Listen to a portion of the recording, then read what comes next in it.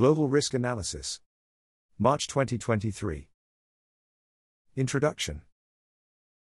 ACAP's analysts conduct the daily monitoring and independent analysis of more than 150 countries, including regular risk analysis. ACAP's global risk analysis outlines a number of key contexts where new crises may emerge or where a particular situation may notably deteriorate within the next 6 months, causing a spike in humanitarian needs.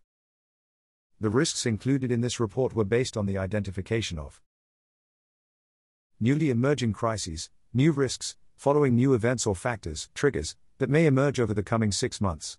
Such triggers would point towards a hazard materializing, which would result in new or more severe humanitarian needs in a monitored context. Potential rapid and marked deterioration in an existing crisis that, because of a combination of deteriorating trends and new events, may significantly deteriorate in the next 6 months, leading to worse humanitarian outcomes. We run a trend analysis to identify such risks. It should be noted that a steadily deteriorating humanitarian situation that continues at the same pace is considered a trend and not a risk. This report does not include trends. ACAPS closely monitors previously identified risks to see if they materialize.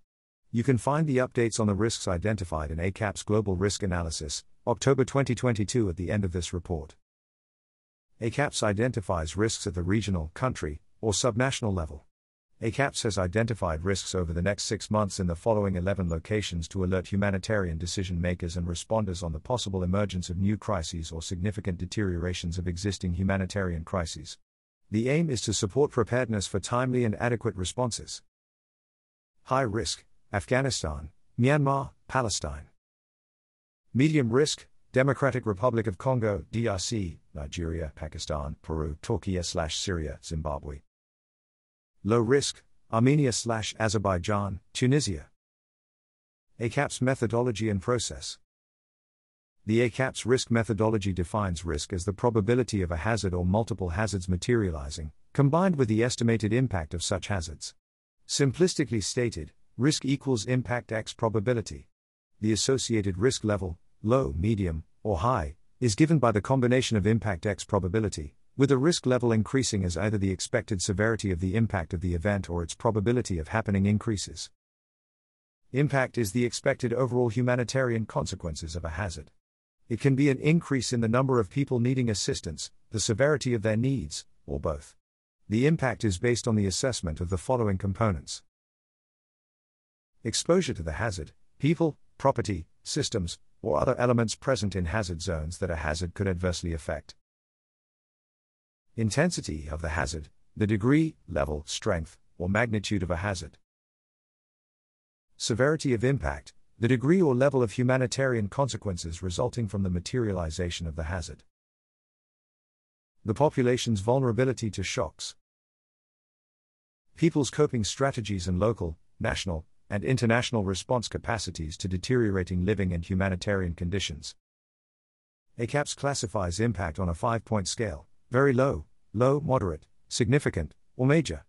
Probability is the chance of a hazard materializing. ACAPS assesses probability on a 5-point scale: very low, low, medium, high, or very high.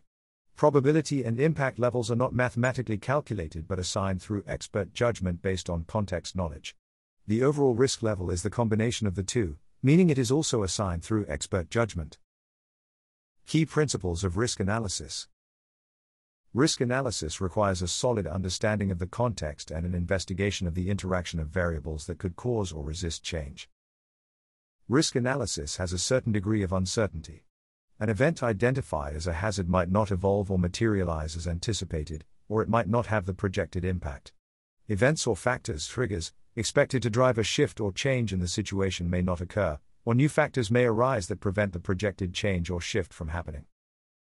Risk probability does not need to be high to warrant concern. A hazardous event with a low or medium probability of occurring should be a cause of concern for humanitarians if the expected impact is medium, high, or very high. Limitations.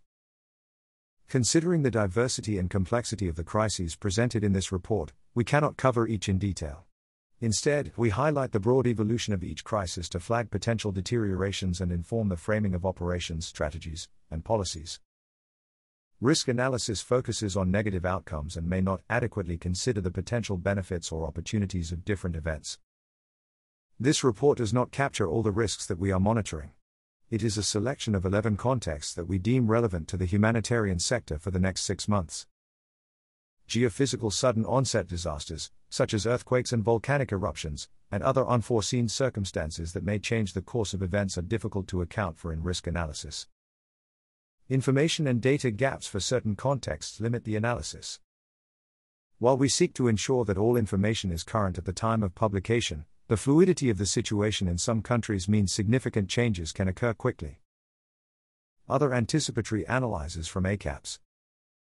ACAPS often produces country-specific risk reports, scenarios, and anticipatory notes.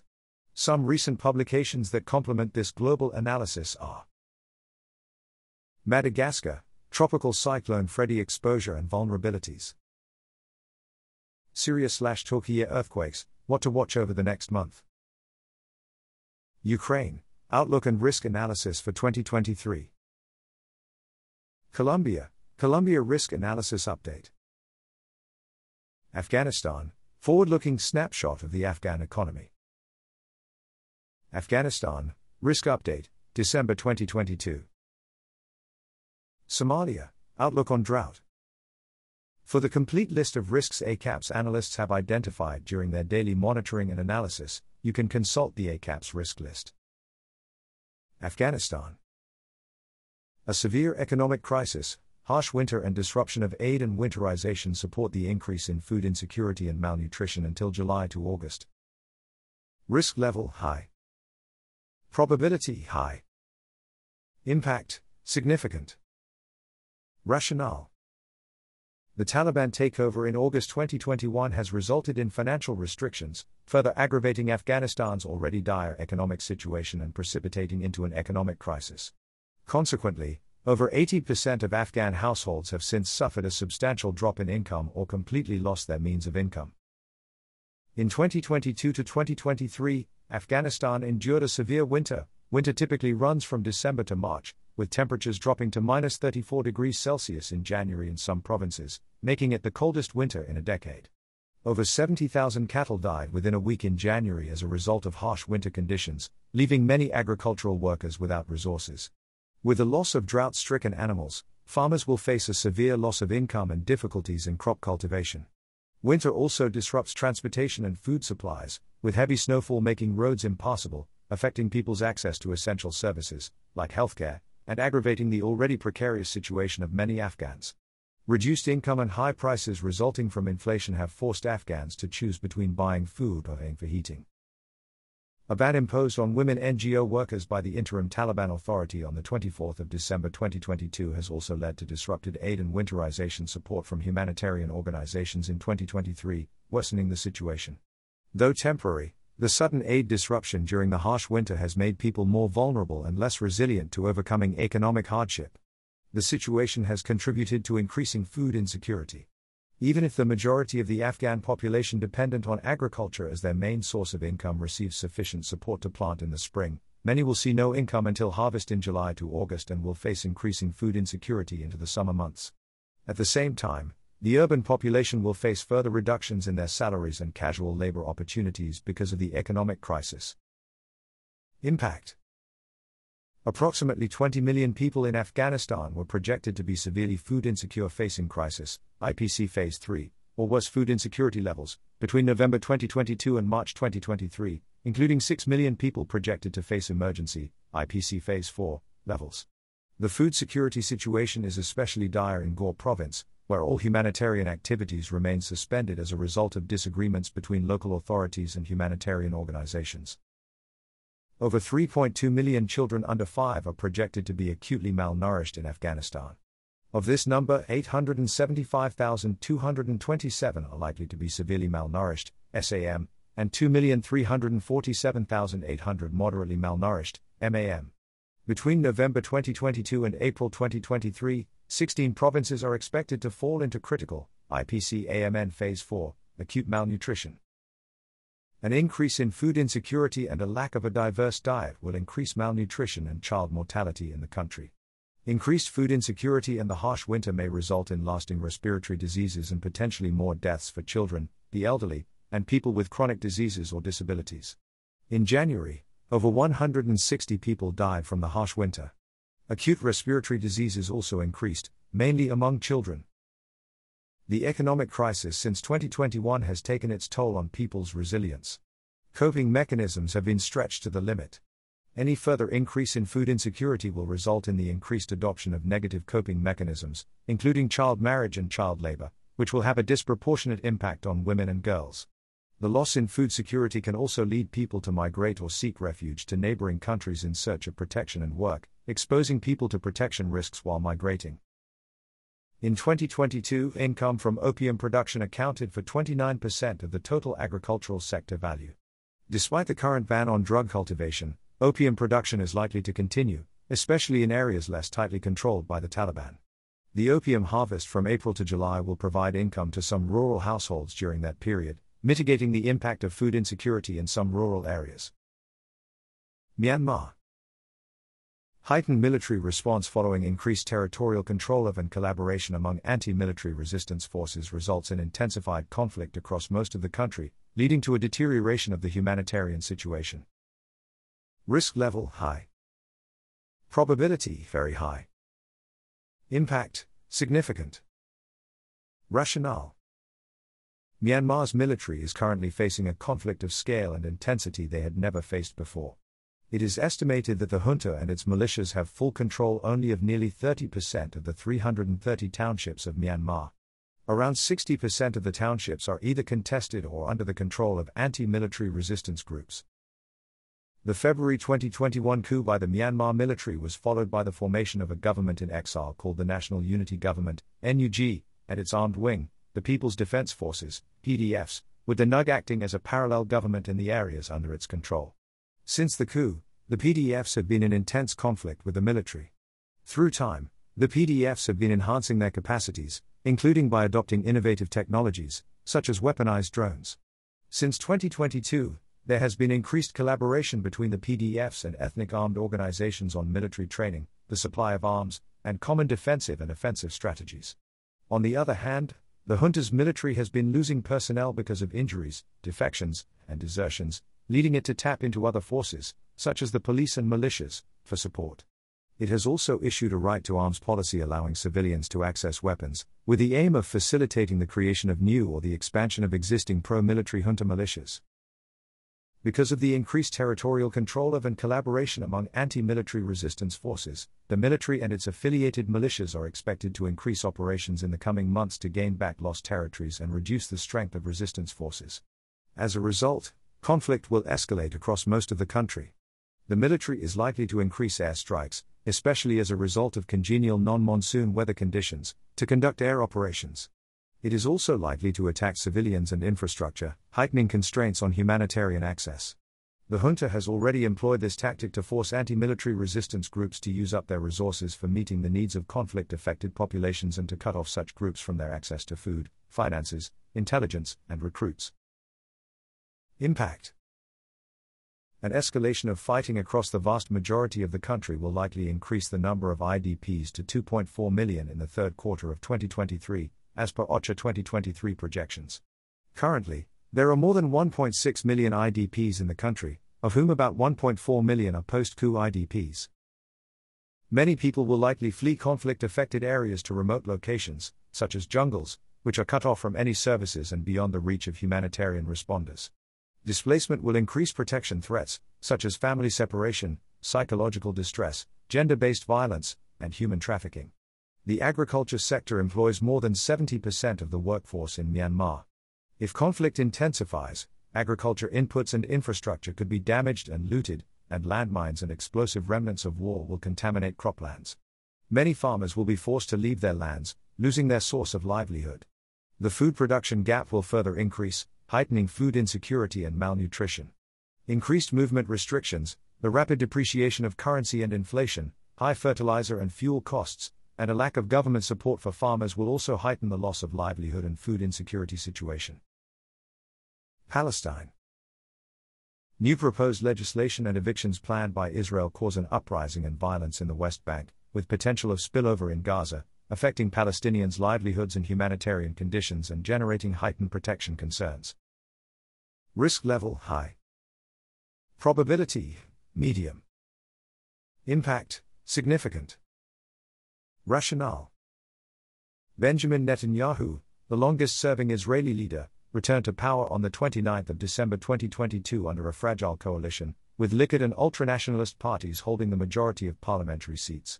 Since then, the coalition has agreed on a number of measures, which vow to annex the occupied territories of the West Bank, legalize 70 settlements, and overhaul the judicial system to limit its power. The draft legislation for reforming the judicial system would allow the Israeli parliament to overrule by simple majority the Supreme Court of Israel's decisions. This includes turning down parliamentary laws intended to legalize settlements and outposts on private Palestinian land and pave the way for the annexation of the West Bank. It would also give the executive branch more power in appointing judges and government legal advisors. In its first 2 months, the new government has already called for the eviction of 1,000 Palestinians from their homes in Masofeh Yatta locality and of 200 residents of Khan al-Ahmar. It has also already authorized 9 settlements in the West Bank. In 2022 alone, Israeli authorities demolished and confiscated more than 950 structures in the West Bank, including homes and agricultural and livelihood-related structures. These included shops, warehouses, and public infrastructure, such as water pipes. More than 28,400 people were affected, and over 1,000 were forcibly displaced. In the first 3 months of 2023, over 250 structures were demolished, affecting more than 11,000 people and displacing almost 400. The announcement of the new legislation and the increased number of demolitions and evictions will likely cause an uprising in the West Bank, mainly in cities and refugee camps, resulting in violence and clashes between Israeli security forces and Palestinians, both civilians and armed individuals and groups. In May 2021, forced evictions and demolitions in East Jerusalem sparked protests and the escalation of hostilities in both the West Bank and Gaza. In the West Bank, 26 people were killed, and about 6,900 were injured. In Gaza, 256 were killed, and 2,000 were injured. Impact. An uprising in the West Bank will expose at least 3 million Palestinians to conflict and deteriorating humanitarian conditions, with a spillover of violence into Gaza. During the first, 1987 to 1980s, and second, 2000 to 2005, Palestinian uprisings, the violence killed nearly 2,000 and 4,300 people, respectively, with 75% of the casualties being Palestinians. The second uprising caused a steep decline in all Palestinian economic indicators. The real national income shrunk by 38%, and both exports and imports contracted by about 33%. Over a quarter of the private workforce was laid off during the Second Intifada, affecting livelihoods and forcing households to adopt negative coping mechanisms, such as selling assets, borrowing, and cutting consumptions, including food. A new uprising will significantly affect livelihoods and humanitarian conditions for Palestinians already suffering a humanitarian crisis. Currently, an estimated 2.1 million Palestinians, of the total population of 5.3 million, are in need of humanitarian assistance, including 800,000 people residing in the West Bank and 1.3 million in Gaza. Palestinians already face serious protection challenges, including threats to life, liberty, security, property, and freedom of movement compounded by a lack of accountability and effective remedy. In the West Bank, OCHA categorizes the humanitarian situation for 1/4 of households as catastrophic, extreme, or severe, and 31% reported challenges in meeting basic needs, such as food and health. In Gaza Strip, OCHA categorizes the humanitarian situation for 29% of households as catastrophic or extreme, and 81% reported challenges in meeting basic needs, such as food and health. Democratic Republic of Congo, DRC. The expansion of the areas under the control of the 23rd of March movement, M23, in North Kivu causes increased violence targeting Rwandophone communities, resulting in displacement and protection needs. Risk level, medium. Probability, medium. Impact, moderate. Rationale. Since the resurgence of the M23 in November 2021, tensions have intensified between the DRC and Rwanda, which accuse each other of supporting rival armed groups in North Kivu province. Demonstrations by civil society organizations have taken place in several provinces of the country since May 2022 to support the Congolese army, demand a more offensive attitude from the East Africa Regional Force towards the M23, or even express their hostility towards Rwanda. These demonstrations often turn into attacks against people and their property because of their presumed Rwandan origins or proximity to the M23. Since January 2022, riots or attacks by armed groups targeting people of Rwandan origin have killed at least 12 people. These attacks have intensified since June 2022 in Maniema, North Kivu, and South Kivu provinces, shortly after the M23 took over the border town of Bunagana. In February 2022, demonstrations against the regional forces' lack of action escalated into the destruction and looting of shops believed to be Tutsi-owned. Churches were also ransacked on the grounds that they were mainly frequented by the Banyamulenge community, descendants of Rwandans. Because of the inability of the regional force, MONUSCO, and the Congolese army to curb the advances of the M23, violence against Rwandophone communities is likely to increase. In addition, these communities are increasingly being accused of sympathy for the M23. Some of them claim to have been threatened and beaten by Congolese troops or armed groups and militias fighting the M23 in Kishanga, Masisi territory, forcing them to flee to other localities and hide. A ceasefire expected to start on the 7th of March 2023 and supposed to be implemented by the M23 was announced by the President of Angola, which is currently mediating peace efforts between the DRC, Rwanda, and the M23. That said, the ceasefire seems unlikely to lead to the M23 withdrawing from the controlled areas or to a decrease in the intensity of the anti-Rwandan sentiments in the DRC. While the ceasefire is supposed to have taken effect, clashes between the Congolese army and the M23 still continue, and both sides accuse each other of launching attacks on their positions. Impact. The expansion of the area under M23 control is likely to cause an increase in retaliatory attacks against Rwandophone communities across the country. The property of many people from these communities will likely be destroyed or looted in the demonstrations that follow M23 advances. With the context of the tension between the governments of the DRC and Rwanda being conducive to the expression of hostile feelings against the latter, some civil society members will continue to maintain a discourse of hatred against Rwandophone communities. Incidents involving armed groups and militias fighting the M23 and conflating ethnicity and ideological support are also likely to increase. Although not the whole country subscribes to such stigmatization, and certain civil society organizations continue to defend Rwandophones, such as Association Jeune Tutsi au Nord Kivu and the Ishidiocese of Kinshasa, the security of the latter will likely be increasingly threatened, particularly in areas where armed groups fighting the M23 are active. Many protesters will consider members of Rwandophone communities as foreigners and threaten them into returning to Rwanda. The announcement of the Rwandan president to no longer host Congolese refugees, without giving more details, risks further reducing the options of those who wish to find refuge in Rwanda. As a result, new IDPs, both Rwandophone and not, within the DRC will be added to the thousands already displaced by the resurgence of the M23, with critical needs for protection, health, livelihoods, and shelter. Nigeria. High inflation and economic disruptions contribute to worsening food insecurity countrywide. Risk level, medium. Probability, medium. Impact, moderate. Rationale. Inflation rates in Nigeria have risen steadily since January 2022 and are projected to remain high or rise further in 2023. In January 2023, the inflation rate was 21.82%, the highest since September 2005. Food inflation in January 2023 also rose to the highest in 17 years. Floods in 2022 damaged 676,000 hectares of farmland and affected harvests at the end of the year, possibly contributing to food inflation in 2023. In 2023, the residual impact from the floods, compounded by high fertilizer prices, is likely to contribute to the lower domestic production of staple crops, like maize, paddy rice, and sorghum, and export crops, like cocoa beans. A decline in domestic crop production could push food prices higher, since the demand would exceed the supply. The Nigerian naira could also further depreciate against the US dollar in 2023, resulting in costlier imports and contributing to increased inflation. By early 2023, fuel shortages countrywide had driven up fuel prices and increased transportation costs, contributing to high inflation rates. Cash shortages had also resulted from a government initiative to phase out existing naira notes and replace them with new ones. The lack of cash to continue business operations has forced many small businesses and traders to cease operations. These cash and fuel shortages have triggered violent protests in Kano, Ogun, and Oyo states.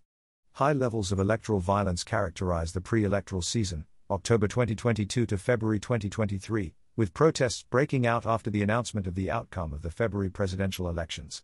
These factors have caused high levels of socio-political uncertainty, creating an unfavorable environment for businesses.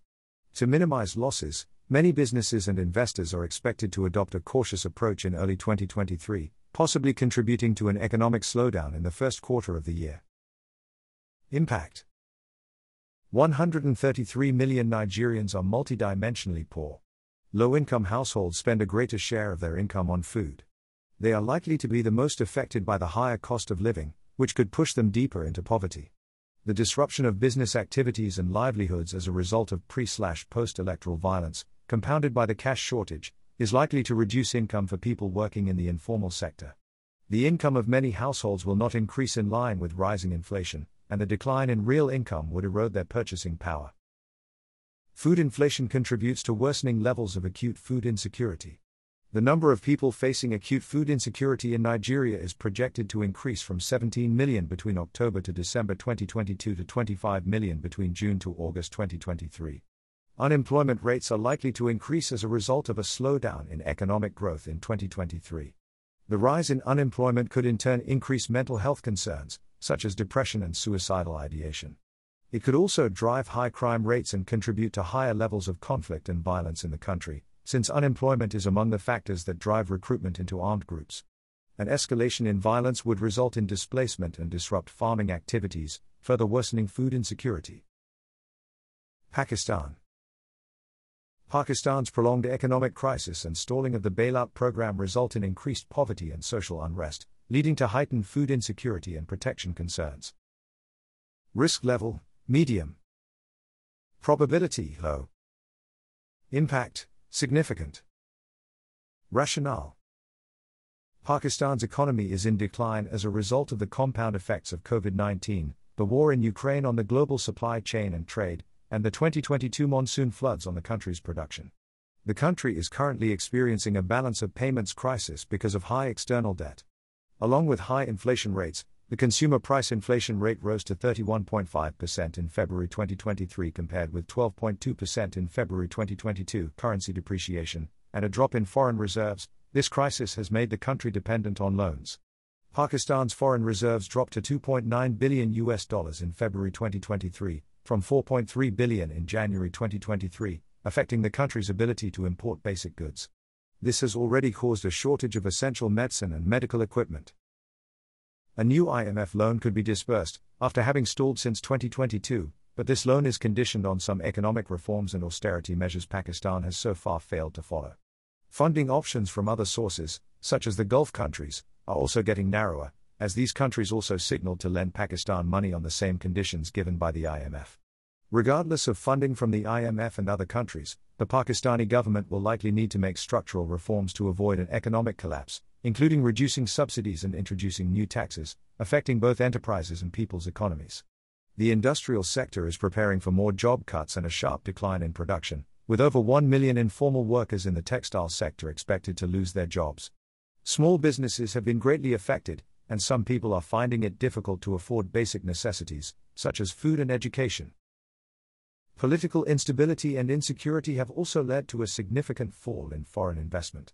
The activity of Taliban and Islamic State-affiliated groups contribute to high levels of insecurity, especially in Balochistan and Khyber Pakhtunkhwa province. Since 2021, there have been active protests across Pakistan against political instability and growing armed group activities. The deepening economic decline is likely to generate additional mass protests, resulting in increased social unrest.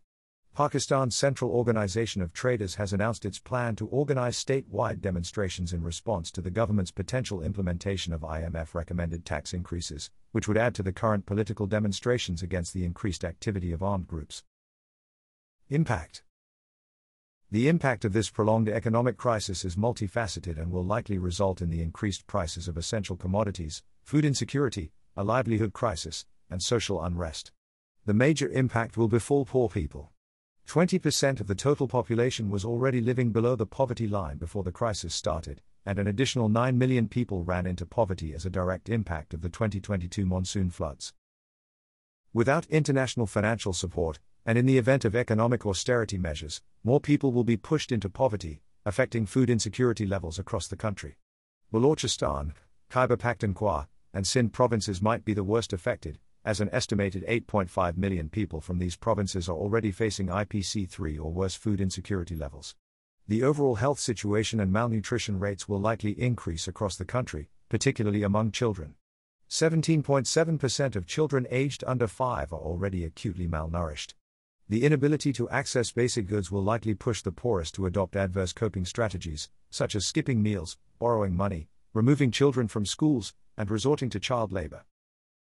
The 2022 floods displaced 7.9 million people, including 800,000 refugees. Pakistan hosts a total of 1.35 million refugees, mostly from Afghanistan. The impact of this risk will be more severe on displaced people already in need of humanitarian assistance. Finally, a possible intensification of social unrest could result in violence, potentially causing internal and cross-border displacement. Afghan refugees would face secondary displacement or forced returns as a result. Displacement would then expose them to several risks, including human trafficking and exploitation, particularly for women and children. Peru. Continued protests and mobility restrictions affect the living conditions of economically vulnerable population groups, worsening their overall living conditions. Risk level, medium. Probability, medium. Impact, moderate. Rationale. Sociopolitical instability in Peru, which has been continuing for more than 2 years, has been on the rise since the 7th of December 2022 because of the impeachment of Pedro Castillo, the president elected on the 20th of July 2021. This is the 5th presidential impeachment since 2018. The subsequent appointment of Dina Boluarte as president, a former vice president in Castillo's government, sparked nationwide protests, especially in Arequipa, Cusco, Lima, and Puno cities. The protests are likely to continue if some of the demands are not met, including the dismissal of Boluarte, general elections to renew Congress, and a new constitution.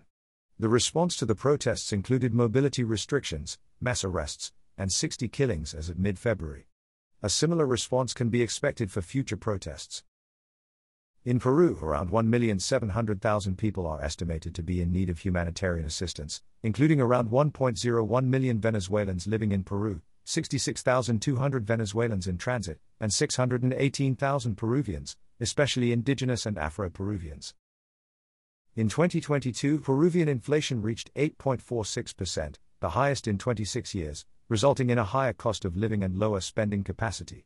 Sociopolitical instability is aggravating an already weakened economic situation, hitting mainly the most economically vulnerable groups.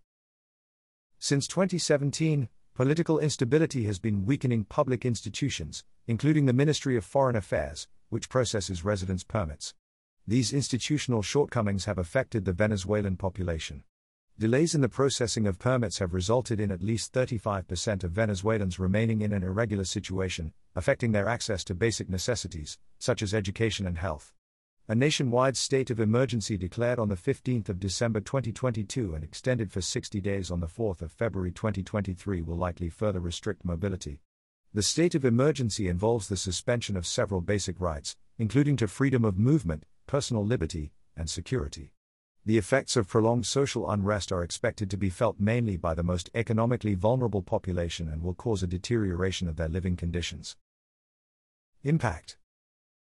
Prolonged protests and further extensions of the state of emergency are expected to result in mobility restrictions, affecting the labor force and the livelihoods of the most economically vulnerable groups in the country. Over 80% of Venezuelans do not hold permanent employment contracts and are at higher risk of dismissal. Although there are no exact figures, many Venezuelans earn their income in the informal sector as street vendors, and the protests undermine their sales. Labor constraints may further impact Venezuelan women's income, as they tend to earn lower wages and spend more time on informal work. Indigenous and Afro-Peruvian people also tend to be economically vulnerable, with at least 38.5% and 32.1%, respectively, falling below the poverty line. These groups have limited access to the formal labor sector and lower wages owing to exclusion and racism. The economic impact of sociopolitical instability has decreased the availability of fuel and food, leading to high food prices and reduced purchasing power, which may affect food security. For Venezuelans, further delays in their regularization could also restrict access to education and public health care. Changes in the migration law in early February 2023, which requires regularization for rent, can also limit their access to housing. Poor road infrastructure, complex geographical areas, such as mountains and deserts, and a lack of connectivity between regions, especially in rural areas where people in need live, are already hampering humanitarian access. Road blockades, fuel shortages, and violence during protests may further hamper humanitarian operations from reaching people in need. At least 1.57 million Venezuelan migrants, asylum seekers, and refugees in Peru by December 2022. Timeline of socio-political instability and main migration developments in Peru. 2015 start of Venezuelan migration to Peru. The 23rd of March 2018 impeachment of President Pedro Pablo Kuczynski, appointment of President Martín Vizcarra and the beginning of socio-political instability. The 9th of November 2020 impeachment of President Martín Vizcarra and appointment of President Manuel Merino. The 15th of November 2020 impeachment of President Manuel Merino and appointment of President Francisco Sagasti. The 28th of July 2021 impeachment of President Francisco Sagasti and appointment of President Pedro Castillo. The 7th of December 2022 impeachment of Pedro Castillo, appointment of Dina Boluarte as new president and start of protests. The 15th of December 2022 entry into force of the first state of emergency for 30 days. The 4th of February 2023 extension of the state of emergency for another 60 days. The 15th of February 2023 modification of Legislative Decree 1236, the migration law, which imposes new restrictions on access to goods and services for migrants in an irregular situation. Turkey/Syria. Involuntary mass returns of Syrians refugees from Turkey results in displacement, increased protection needs and deterioration in the humanitarian situation in northwest Syria. Risk level, medium. Probability, low. Impact, significant. Rationale. The current president of Turkey, Recep Tayyip Erdoğan, has vowed to return 1 million out of the 3.5 million Syrian refugees in the country to 13 areas held by Turkish-backed Syrian opposition factions, mainly in northwest Syria, with no set date yet. With the approaching general Turkish elections scheduled in May 2023, some leaders from the main opposition parties are also vowing to return at least 2 million Syrian refugees within 2 years if they were to win the elections. Early opinion polls have pointed to a tight contested election in May, with some early polls showing opposition coalition parties leading. The anti-refugee public sentiment in Turkey has been increasing in the past years according to opinion polls, in combination with the decline of the economic situation generating competition over jobs and services. The Turkish government had already announced in 2022 the construction of more than 68,000 prefabricated briquette houses in areas of northwest Syria for the return of Syrian refugees. The construction of these houses is part of the bigger project to establish residential compounds in 13 areas of northern Syria, which would eventually absorb 1 million Syrian refugees from Turkey. Around 500,000 Syrians have already voluntarily returned to Syria, some because of economic hardship, discrimination, and a general feeling of being unsafe in Turkey. The earthquakes that hit southeastern Turkey and northwestern Syria in February 2023 could increase the resentment towards refugees, as competition over public services and housing would likely increase. The deterioration of humanitarian conditions in northwest Syria as a result of the earthquakes will pose challenges and delay the Turkish government's plans to return Syrian refugees to the region. Impact.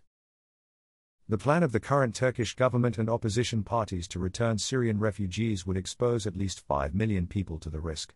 This figure includes the refugees currently in Turkey and the people residing in Turkish-backed Syrian opposition functions in northwest Syria. The influx of returnees will put a strain on infrastructure and limited resources, worsening humanitarian needs in the area.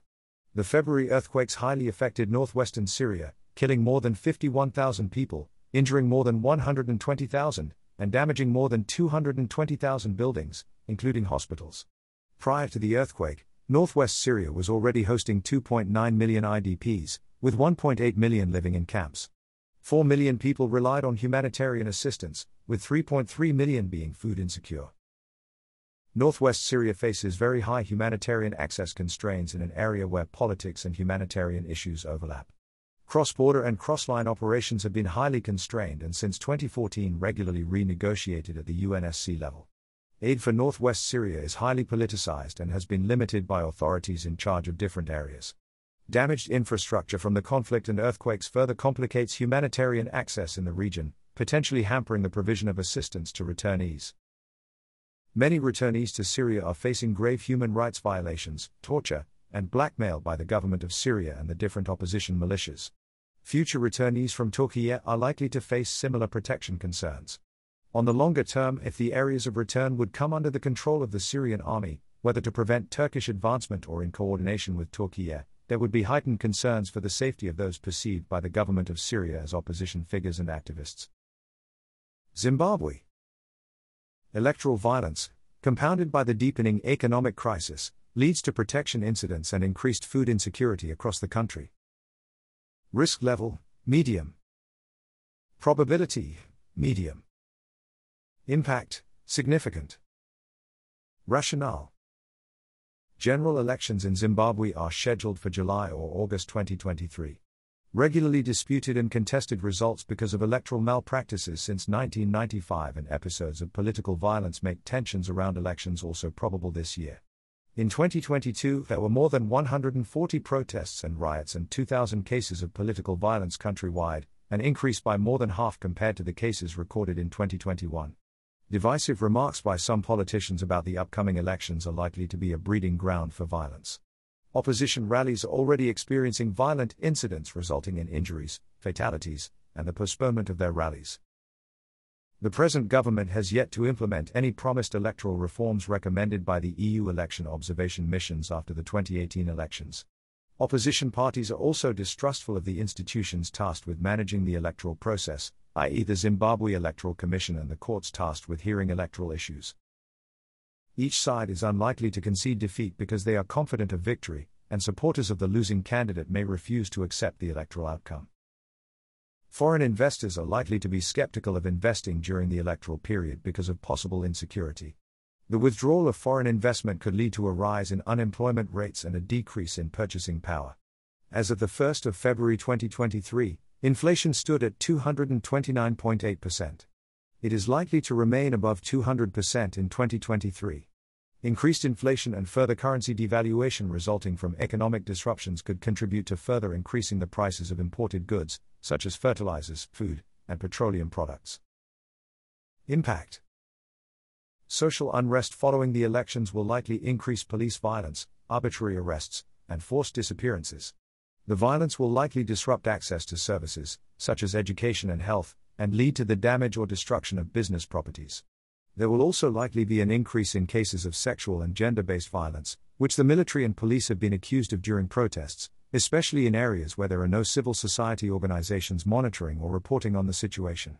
Survivors will require healthcare and psychological support, as well as access to legal services. The increase in fertilizer prices will likely further affect households already experiencing low agricultural produce because of successive drought and climate changes, leaving them vulnerable to food insecurity. 8 million people were estimated to experience IPC3 or worse levels of food insecurity in December 2022, an increase of around 200,000 people from November 2022 and of 400,000 from October. A further reduction in household purchasing power, the devaluation of the local currency, and an increase in the prices of food and fertilizers could increase the number of food-insecure people by mid-2023. Armenia/Azerbaijan. Escalation of conflict between Armenia and Azerbaijan in Nagorno-Karabakh triggered by the Lyashin corridor blockade results in population displacement and increased humanitarian needs. Risk level, low. Probability, low. Impact, moderate. Rationale. Since the 12th of December 2022, Azerbaijan has blocked the Lyashin corridor, which connects Nagorno-Karabakh with Armenia. There have been reports of shortages of essential medicine and food as a result of the blockade, affecting those living in Nagorno-Karabakh, largely ethnic Armenians. Gas and electricity provision and internet connectivity have been disrupted during the blockade, demonstrating Azerbaijan's ability to affect the access to essential resources of Nagorno-Karabakh residents. The Lyashin corridor, which runs across Azerbaijani territory, is the only land connection between Armenia and the Nagorno-Karabakh enclave. The Azerbaijani government reports that the road is open for Russian peacekeepers and emergency services of the International Committee of the Red Cross, but transit is still limited for trucks transporting essential goods and for stranded civilians. On the 22nd of February 2023, the International Court of Justice issued a provisional measure ordering Azerbaijan to end the blockage of Lyashin corridor. Armenia is accusing Azerbaijan of ignoring these orders. Nagorno-Karabakh is a long-disputed area between Azerbaijan and Armenia. In September 2020, tensions between the two countries over the Nagorno-Karabakh region escalated into armed conflict, killing more than 140 civilians and thousands of combatants. On the 9th of November 2020, the countries signed a ceasefire agreement, but tensions still continued. In September 2022, clashes between the two countries resulted in 207 dead or missing people, internally displaced 7,600, affected 160,000 in total, and damaged over 90 buildings. Nagorno-Karabakh has been recognized as part of Azerbaijan since 1993 but is de facto controlled by an ethnic Armenian administration. Russia has previously intervened to mitigate tensions between the two countries over Nagorno-Karabakh, and has a peacekeeping troop on the Lyashin corridor. Since the beginning of the blockade, in December 2022, Russia has taken a distant role in the situation because of its war with Ukraine.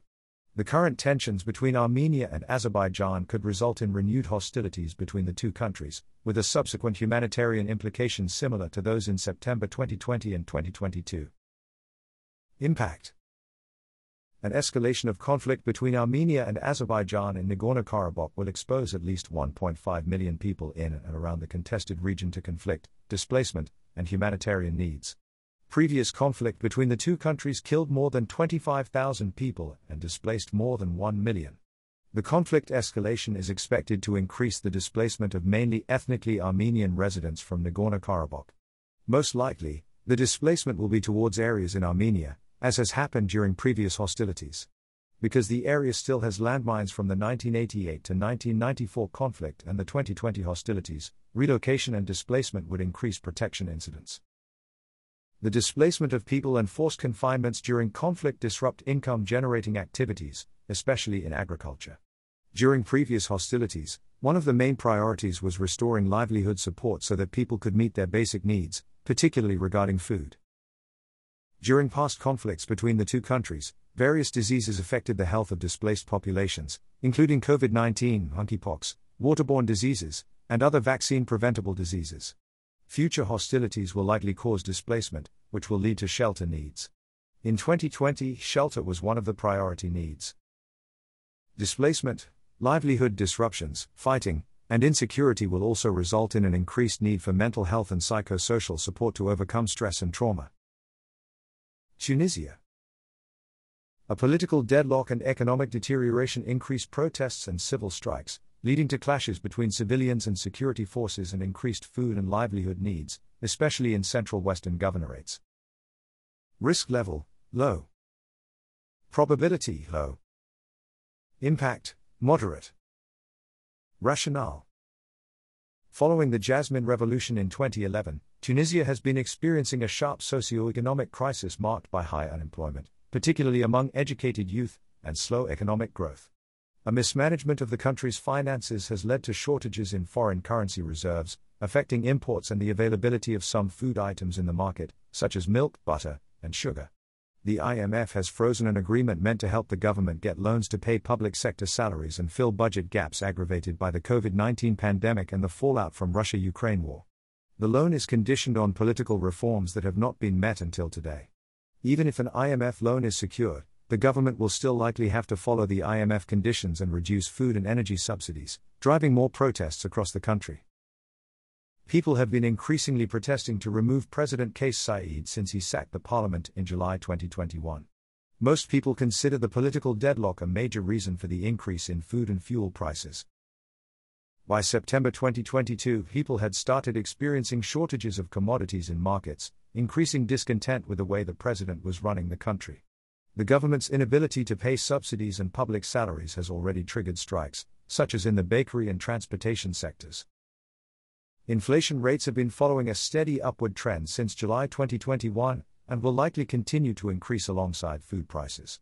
The number and intensity of protests will likely increase, with a possibility of clashes with security forces. Major strikes in the education and health sectors are also likely to take place, as disruptions to their access to these services will likely increase people's frustration with the government.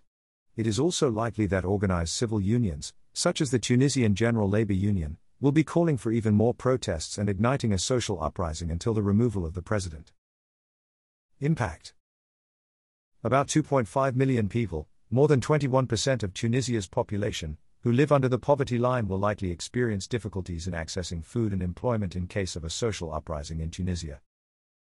States in the central western governorates, Al-Kaf, Beja, Kairouan, and Kasserine, who already have the highest poverty rates in Tunisia, will likely be the most affected.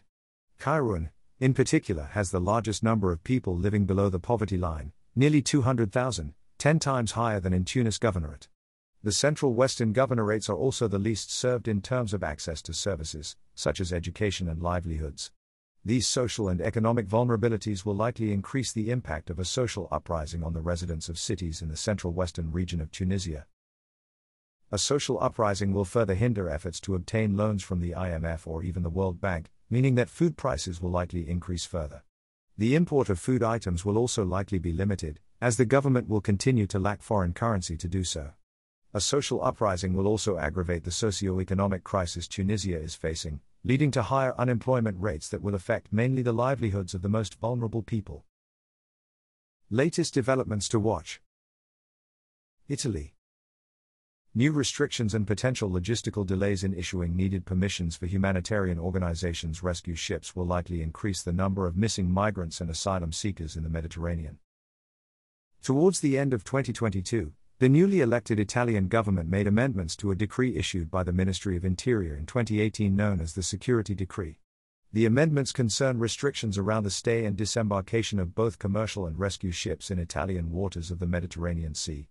The decree states that organizations will only be able to carry out a single rescue each time they are at sea after obtaining permissions from the Sea Coordination Center, whereas ships usually carry out multiple rescues. At the same time, the government recently started assigning ports for NGO rescue ships to dock, which are far away from Sicily where NGO boats normally disembark after rescuing migrants and asylum seekers.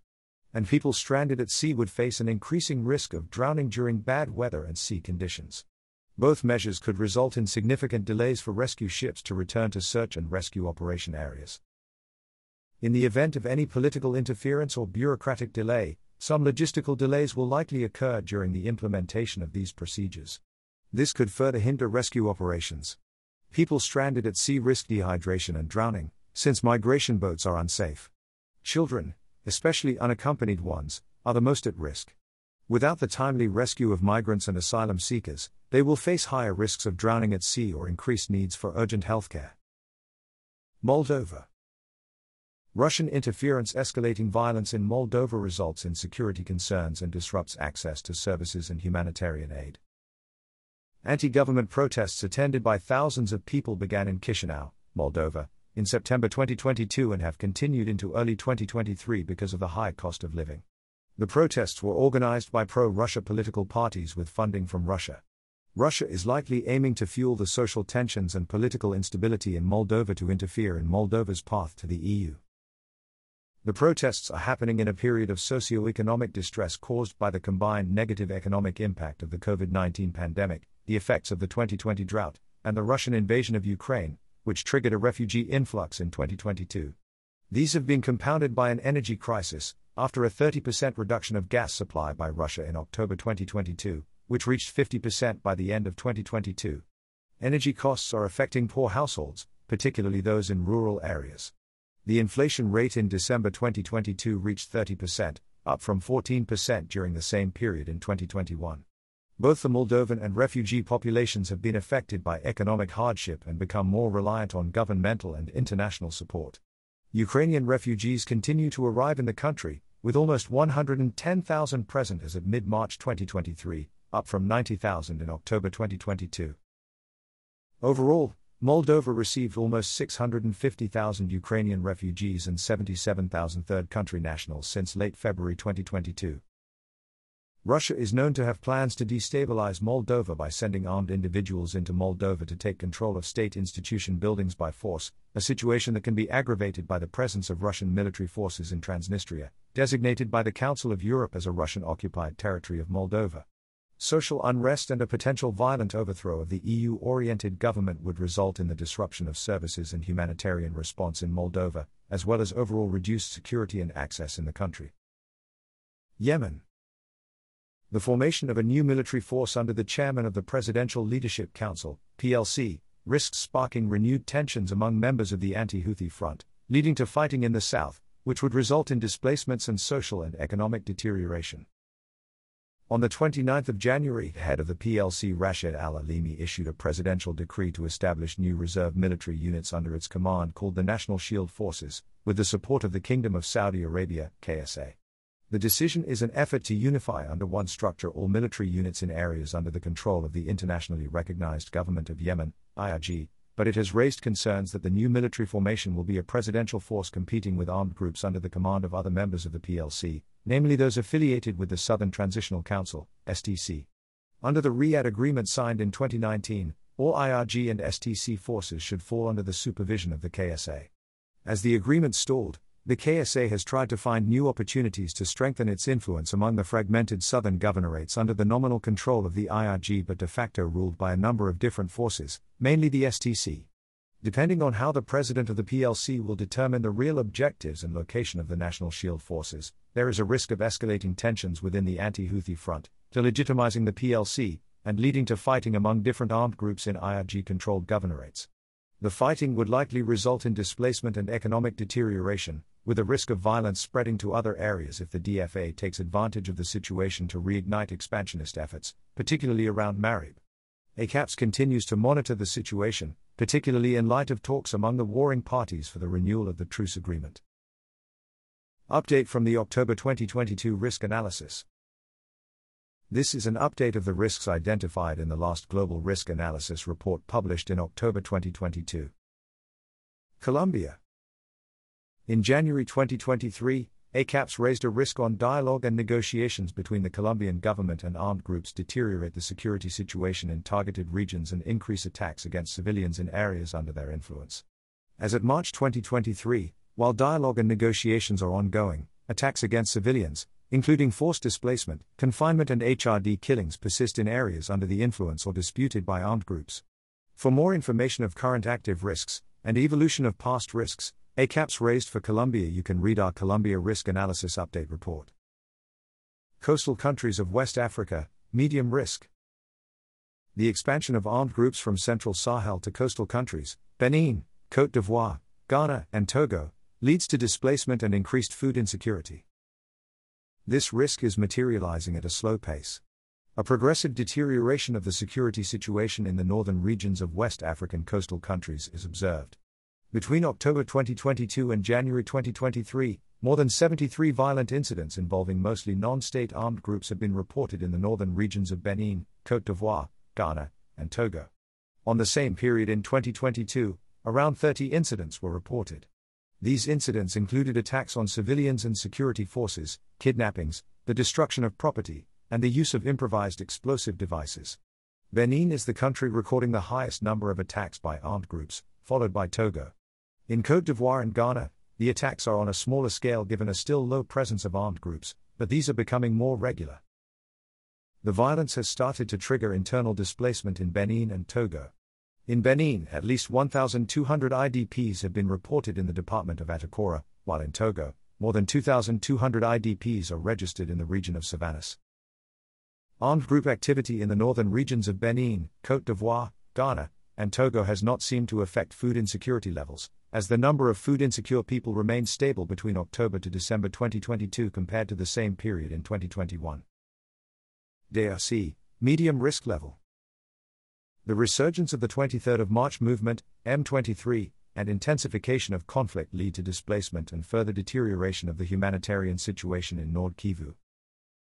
The DRC update below refers to the risk initially raised in March 2022 and then updated in the Global Risk Analysis of October 2022. This risk has materialized, while the humanitarian situation continues to deteriorate. Clashes between the Congolese army and the M23 are still continuing, forcing thousands of people to flee. The M23 continues to expand its area of influence and threatens to cut off the main supply routes to Goma, the capital of North Kivu. The killing of more than 100 people in December 2022 is also attributed to the M23. As of January 2023, more than 520,000 had been displaced since the clashes intensified in March 2022. A lack of food and the poor living conditions of the displaced people in sites in Kanyarushinya and surrounding areas in Nyiragongo territory led to the declaration of a cholera outbreak by the provincial authorities on the 14th of December 2022. The confirmed cases have risen to 4,530, with 16 related deaths recorded in Nyiragongo and Karisimbi health zones as of the 8th of February 2023. The ceasefire agreement concluded in Luanda between the DRC and Rwanda in November 2022, which requires the withdrawal of M23 fighters from areas under their control, has not been followed. In November 2022, East African states deployed a regional force to end armed group violence in eastern DRC. That said, some civil society organizations and inhabitants of North Kivu do not perceive this force as offensive enough. Demonstrations have taken place mainly in Goma to demand the departure of this force or a more offensive attitude towards the M23. The negotiations conducted by the regional force with the M23, perceived by some as support for the armed group, have reinforced doubts on the agenda of the regional force. The M23 continues to illegally tax people in areas under their control and to forcibly recruit civilians into their ranks. Indonesia, medium risk level. Violent crackdown on protests and insurgency, and rising ethnic tensions after the announced division of Papua province result in increased displacement and protection needs in West Papua Territory. The risk has not materialized yet and is still active. The law to divide Papua province into 4 provinces in Indonesia was passed in June 2022. In December 2022, the government of Indonesia went ahead with the division of West Papua province into West Papua and Southwest Papua provinces. Protests and riots in reaction to social and political issues, such as disputes and human rights violations, continued at a similar pace in West Papua Territory throughout 2021 to 2022, contrary to ACAP's anticipated increase in the October 2022 risk report. There have been some protests against the creation of Southwest Papua province. Violent incidents have become less frequent and less intense, with fewer fatalities, since October 2022 compared to what was observed in 2021 and the first 8 months of 2022. The West Papua National Liberation Army (TPNPB) has continued their separatist activities and engaged in clashes with the Indonesian security forces from October 2022 to January 2023. Activists continue to fight the government through protests, lobbying and gaining public support from other provinces. The Indonesian president has continued to call for the implementation of stern policies in the region to thwart armed group activities. Papua province's governor was arrested by the country's anti-graft agency after he was charged with bribery in return for infrastructure contracts. On the other hand, some activists believe that he was arrested because of his opposition to the creation of new provinces in West Papua Territory. The TPNPB has rejected all forms of government offers and asked non-Papuans to leave the region. It has threatened to kill those who would support the government in the newly created provinces in the region. General elections in Indonesia are scheduled for the 14th of February 2024, and the new provinces are set to participate in them. This will likely heighten tensions in West Papua Territory from 2023 to 2024. Mauritania, low risk level. Rising food and fuel prices worsen socio-economic instability and ethnic tensions, leading to social unrest and food and livelihood needs. The risk has not materialized, as inflation rates reached a peak in October, 12.7%, and started to decrease since then. Inflation rates in January dropped to 10.3%. There have been no major changes in the food security situation, as food insecure people remained in stressed, IPC Phase 2, levels. Even though the harvest season between October to December 2022 was generally good, some people resorted to buying from markets to meet their food needs despite high inflation and the rising prices of some food items. There is no indication that the local currency of Mauritania, the Uguia, has seen any further depreciation. There has also been no social unrest in the past months. The prices of some food items continued to rise as at February 2023, as the risk suggested.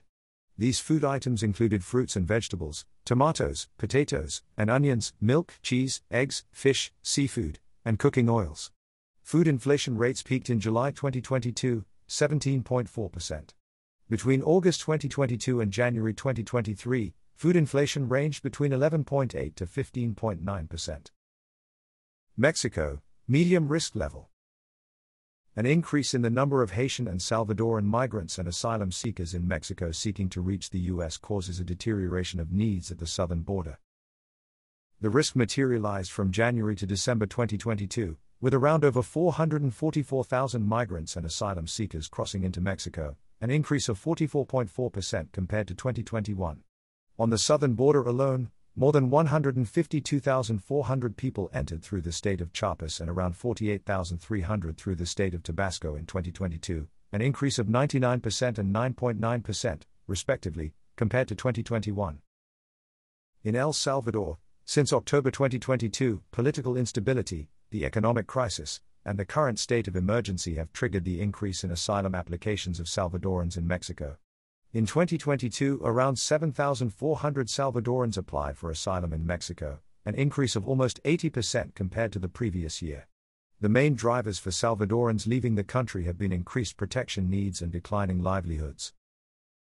In Haiti, the humanitarian crisis has been deteriorating.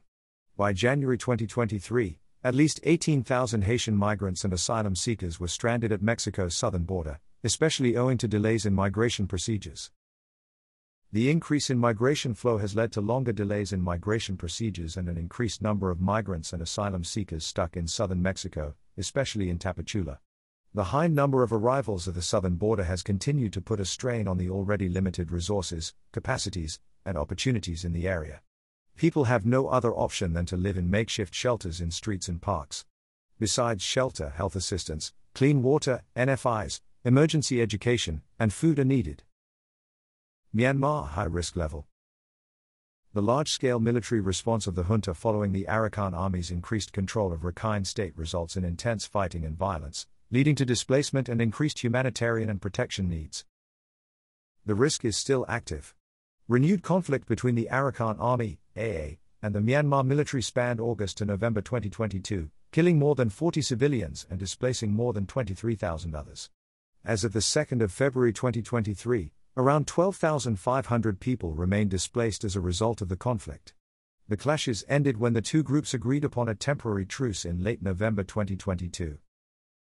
The conflict resulted in heightened security measures across Rakhine, including the blockage of waterways and roads, limiting people's movement and obstructing aid delivery. The military junta temporarily suspended all humanitarian activities in several townships, halting assistance to nearly 240,000 people.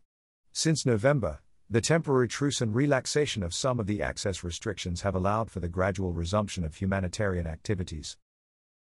Increased insecurity and violence and access constraints since mid-2022, combined with existing poor socio-economic conditions, have pushed the Rohingyas in Rakhine to increasingly embark on risky maritime journeys to reach other countries, especially Malaysia and Indonesia. Numerous Rohingyas have been arrested for traveling beyond Rakhine State in attempts to cross into foreign countries. During the conflict, the AA captured or destroyed several junta bases along the border between Bangladesh and Maungdaw district, in Rakhine. This allowed them to strengthen their control over the border with Bangladesh, which is critical for political and commercial relations. The military junta has been bolstering their position with a resupply of military resources in Rakhine State during the truce. Tensions between the AA and the military and its allies persist in the state. The truce is considered fragile, and it has been reported that the conflict may resume in Rakhine at any time, as the rice cultivation season is coming to an end in March/April. Sudan, medium risk level.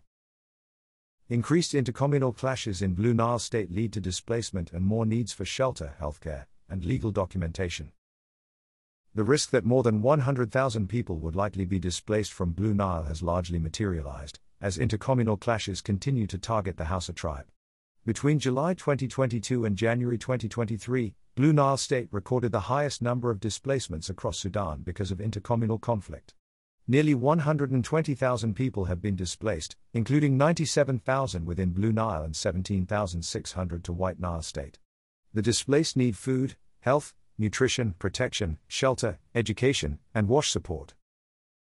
Clashes have kept taking place since July between armed Hausa tribe members and armed men from other tribes, including from the Berta, Funj, Gamuz, Maj, and Masalit tribes, in many areas of Blue Nile State, especially in Al Rusairis and Wad al-Mahi localities.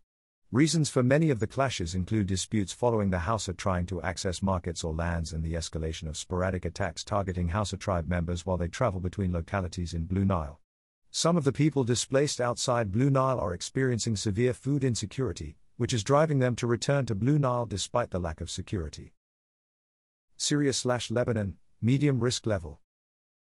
Involuntary mass returns of Syrian refugees from Lebanon amid a current socio-economic crisis put them in unsafe and inadequate living conditions.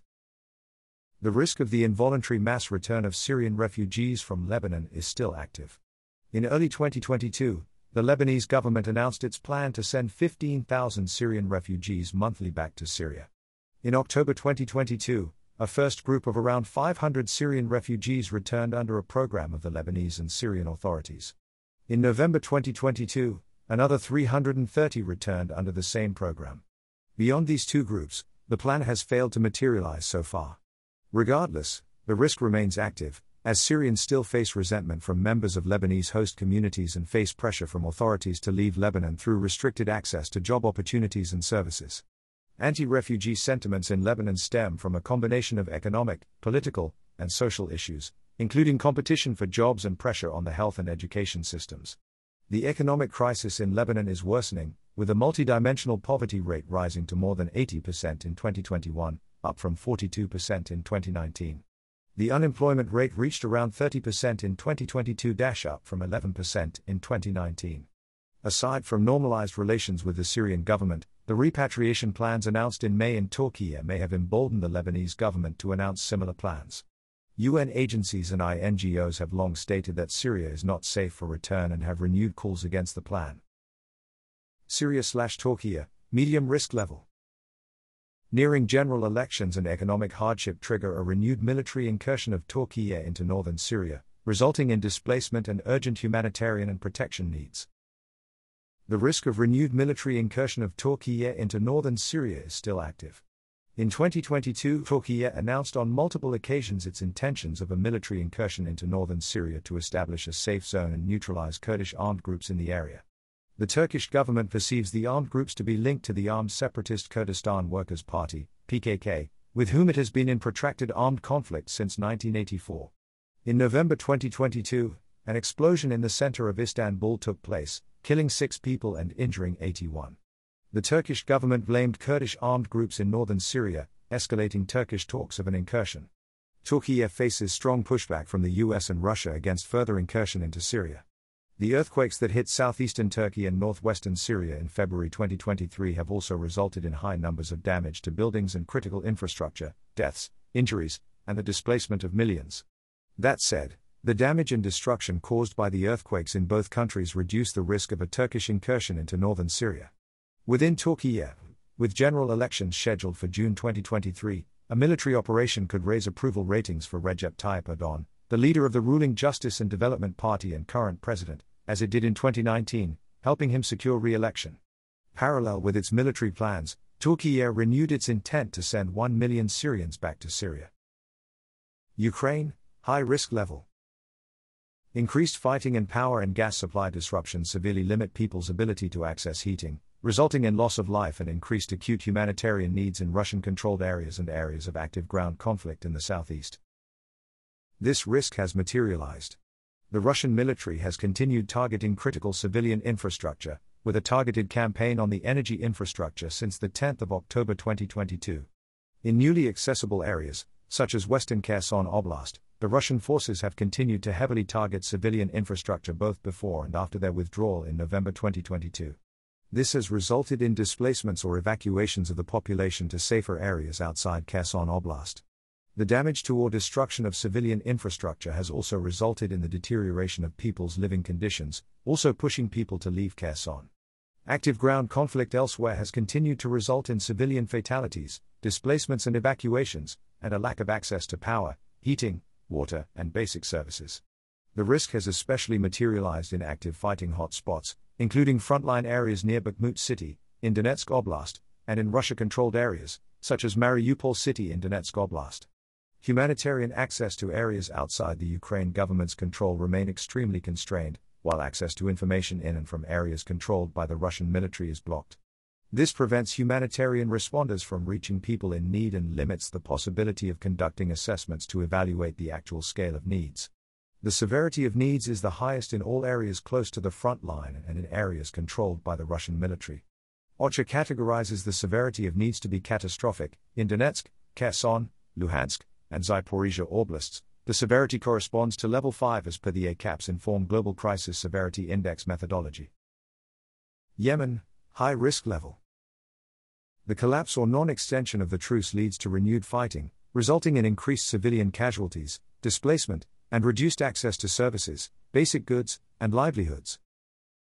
Despite the continuation of negotiation efforts following the expiration of the truce on the 2nd of October 2022, Yemen's warring parties still had not signed a new agreement as of the end of February 2023. While large-scale conflict has not resumed after the end of the truce, the risk remains active, as fighting has continued along the main front lines, namely in the governorates of Ad-Dali, Al-Hodeidah, Laj, Marib, and Taiz. From October to November 2022, the de facto authority, DFA, in the north of Yemen, also known as the Houthis, also carried out drone attacks on IRG-controlled seaports in Hadramaut and Shabwa, preventing ships from docking and suspending crude oil exports, the main sources of revenue for the IRG. The IRG said that the Ad-Daba oil terminal in Hadramaut sustained damage that will require at least 5 to 6 months of repairs. Following the attack in October, the IRG responded by warning that all options are open for retaliation, a sign that it could resume military operations. The attacks by the DFA were a means to pressure the IRG to share their revenues from crude oil exports, especially to allow the payment of public sector salaries and pensions in DFA areas. In the meantime, talks between the DFA and the KSA have continued. If the talks between the DFA and the IRG fail to lead to a renewed truce, the DFA will very likely continue attacking ports in IRG-held areas to prevent Yemeni oil from being exported, and fighting would escalate along the front lines. A prolonged loss of revenues for the IRG will likely lead to a new depreciation and volatility of the Yemeni rial in areas under their control. Violence will likely result in displacement and civilian casualties.